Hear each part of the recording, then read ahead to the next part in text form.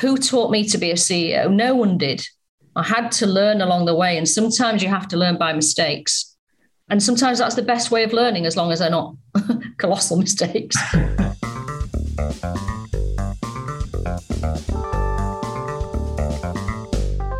From Positive Momentum, this is Meet the CEO, a show that takes you right into the working lives of people who have reached the giddy heights of CEO, as some would say, the pinnacle of the career ladder.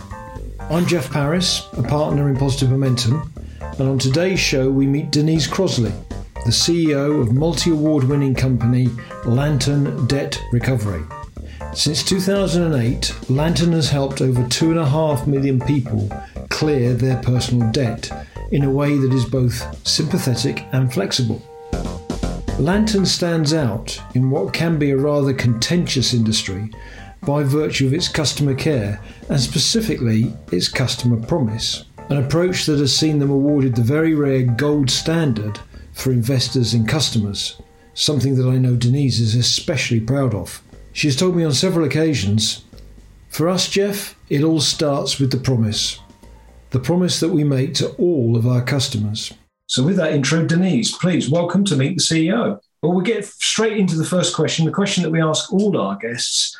Why did you become the CEO?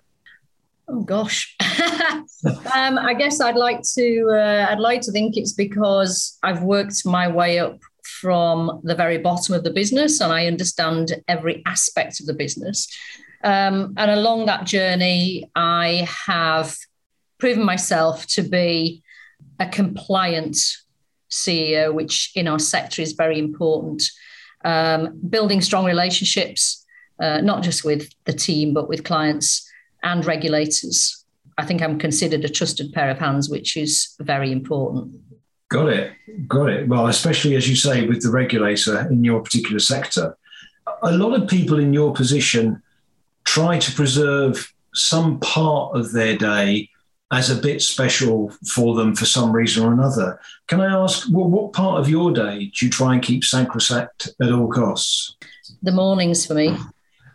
So the first hour of the morning, I ask my PA to try and not put anything in my diary, because I tried it later in the day, but I think sometimes you're too tired. So I prefer to do it in the mornings when I'm fresh and I can think ahead and just sit down and look at the things I've got to do that day, plan my day out, just quickly check my emails to see if anything's come in overnight. But that for me is the part of the day that I won't compromise on. That's not unusual. There's a lot of research these days that says that generally we're all either morning or evening people. We're not, very few of us are both. Would you say you're more of a morning type person? I do tend to work into the evenings. I do. And I think that's just because technology has allowed us to do that. So whereas I would have worked later and gone home and had dinner later, I probably have dinner on time and work a little bit after that because that suits my schedule, I guess. But I am more of a morning person. I like to set the day off on the right footing and see what's going on and see what's coming, like I say, from the night before. No, I can well imagine. Thinking about what may have come in the night before or the day before or whatever, what's been the most challenging event or situation that you've encountered as a CEO? And as you look back, what do you think you learnt from that? Gosh, the most challenging thing as CEO here has got to have been when the regulator landed on our door, wanting to take a real look under the bonnet of the business as they began regulating our sector. So there were a couple of things happened there. The regulator needed to know more about our sector, probably wanted to know a little bit more about the clients we were dealing with, and at the same time see that the business was fit for purpose before authorization of our permissions. It was challenging, I guess, because our sector had never been regulated before, so we didn't know what to expect. I sort of had to learn on the hoof, which I don't like doing. So it was a challenge, but I got through it. I think looking back, the biggest thing I learned from it is that although I was comfortable that the business was in the shape it needed to be in, there are always things you can do to improve. I think we all know that you're never going to get perfection, but it was very interesting to see and listen to someone's perspective from outside of the business, which is something I've progressed by having non-exec directors on the board, I guess, from that very interaction with the regulator. So I learned things from it, certainly. And we've definitely improved the business because of it.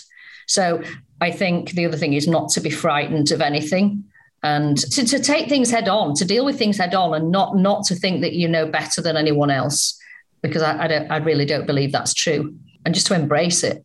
That sounds like quite a humble approach, actually, and something that certainly in my career I've seen some of the best leaders be outwardly very humble, very willing to learn, take advice, etc. That sounds like that's your sort of style as well. Yeah, definitely.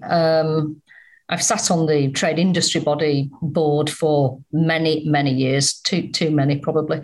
But I've learned a lot from doing that by listening to my peers, because it's a trade body board. And I've learned a lot, but I think I've also been able to give a lot too. And it's nice when people listen to you and ask for your advice. And equally, I would never hesitate in asking a competitor for advice, because if you care about your industry sector, then for me, you should be wanting to share best practice. Yeah, very much so. Brilliant. Thank you. Who would you say has influenced the way that you lead? I'd say it's my team. Okay. Because again, and it's a maturity thing as well, but the more people you manage and the way you lead your team matters in terms of how they feel. And I think how they feel is so important in terms of how they interact with you and the camaraderie that you build. So again, it's about interacting, listening, feeding back to one another. And if you're doing something wrong, then find out what it is. Mm-hmm. Can you improve on what you're doing? I do like to do that. We don't always get everything right. It's not possible. We're human beings. But I think that they have definitely been the biggest influence, because I'm interacting with them on a daily basis, and I can't do the job without them. And they probably can't do the job without me. So it's a team thing. Brilliant. That's a pretty original answer, actually. So thank you very much for it. Keeping on the theme of team, what in your history has been the secret to having an effective executive team around you? Choosing the right people. Yep. Is key, but not always going off a CV. You've got to meet people.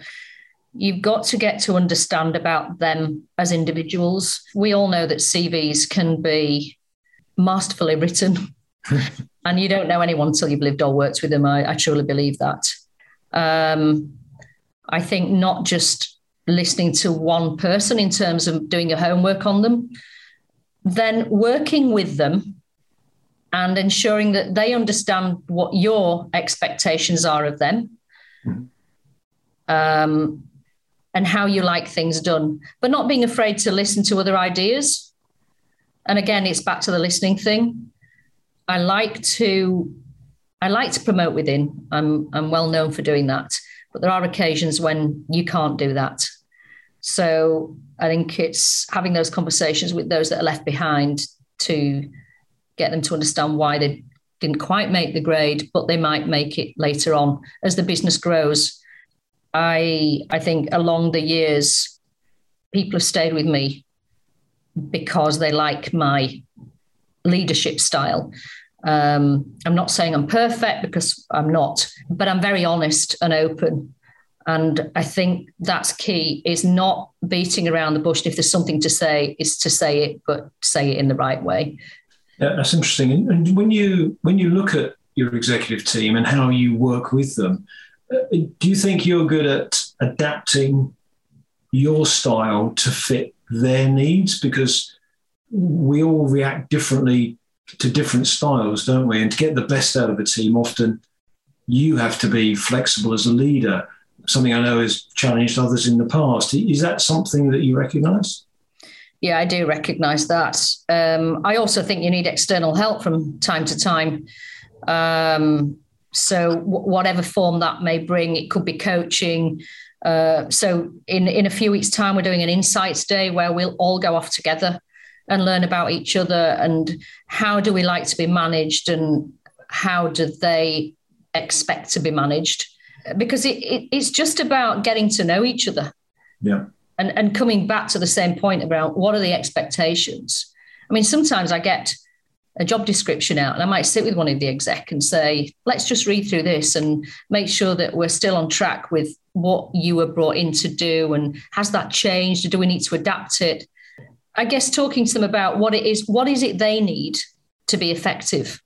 Have they got the right team? Do they need more support? Do they need more investment in their team? Do they need to do things differently? Do we need to change the system to do that? We're always asking those questions of the exec team. And I think that makes them feel that they're being listened to and heard, and they're not just being told, you need to do this, make the best of a bad job type thing, because that doesn't work. Yeah. So I think it's just continual interaction with them. Got it. Thank you. Last of the questions really from me, and we ask this of each of the people who kindly give their time to do this. What's the 3 pieces of advice that you might give to somebody perhaps quite new in their career, maybe quite a few years in, but somebody who aspires to be a CEO? Okay, I would say don't be frightened. Right. Don't be frightened to push yourself forward. And forgive me for saying this, but I have to. That message goes out to women more than men, because unfortunately, it's a tough gig for women.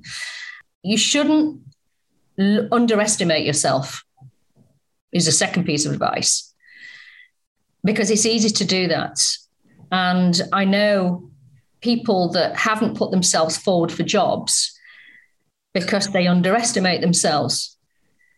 But, who taught me to be a CEO? No one did. I had to learn along the way. And sometimes you have to learn by mistakes. And sometimes that's the best way of learning, as long as they're not colossal mistakes. And I think the other thing is you have to have a great team around you.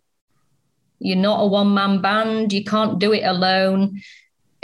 Don't be fearful of admitting that. You have to have help, and you can't be good at everything. So I think having the best people you can get around you is key. And on some occasions, on most occasions, probably they should be better than you are, so that you can guide and direct the business, but leave it to others to execute your plan. Yeah. Denise, thank you very much. Thank you. Thanks, Jeff.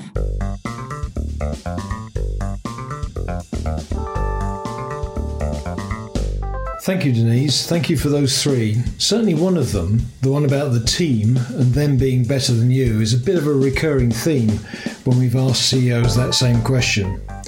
However, the one about never underestimate yourself is quite new. I've got a feeling that a lot of people will grab hold of that one. It's very easy to see why Denise has won so many gold awards leading her team at Lantern. She's also been voted as one of the top 20 successful businesswomen to watch in 2021. Just thinking back on what Denise shared with us, I was struck by her continual focus on people. The people piece came up time and time again during our chat. Relationships, people, your team, and even to the extent of going out of your way to listen to your competitors. It reminded me of some wise words I heard long ago. It's not businesses who do business with each other, It's people who do that business, and don't ever forget it. Thanks again, Denise, for a really inspiring session. If that doesn't make our listeners want to subscribe, well, I don't know what will. So go on, click subscribe, and while you're at it, please also do give us a rating.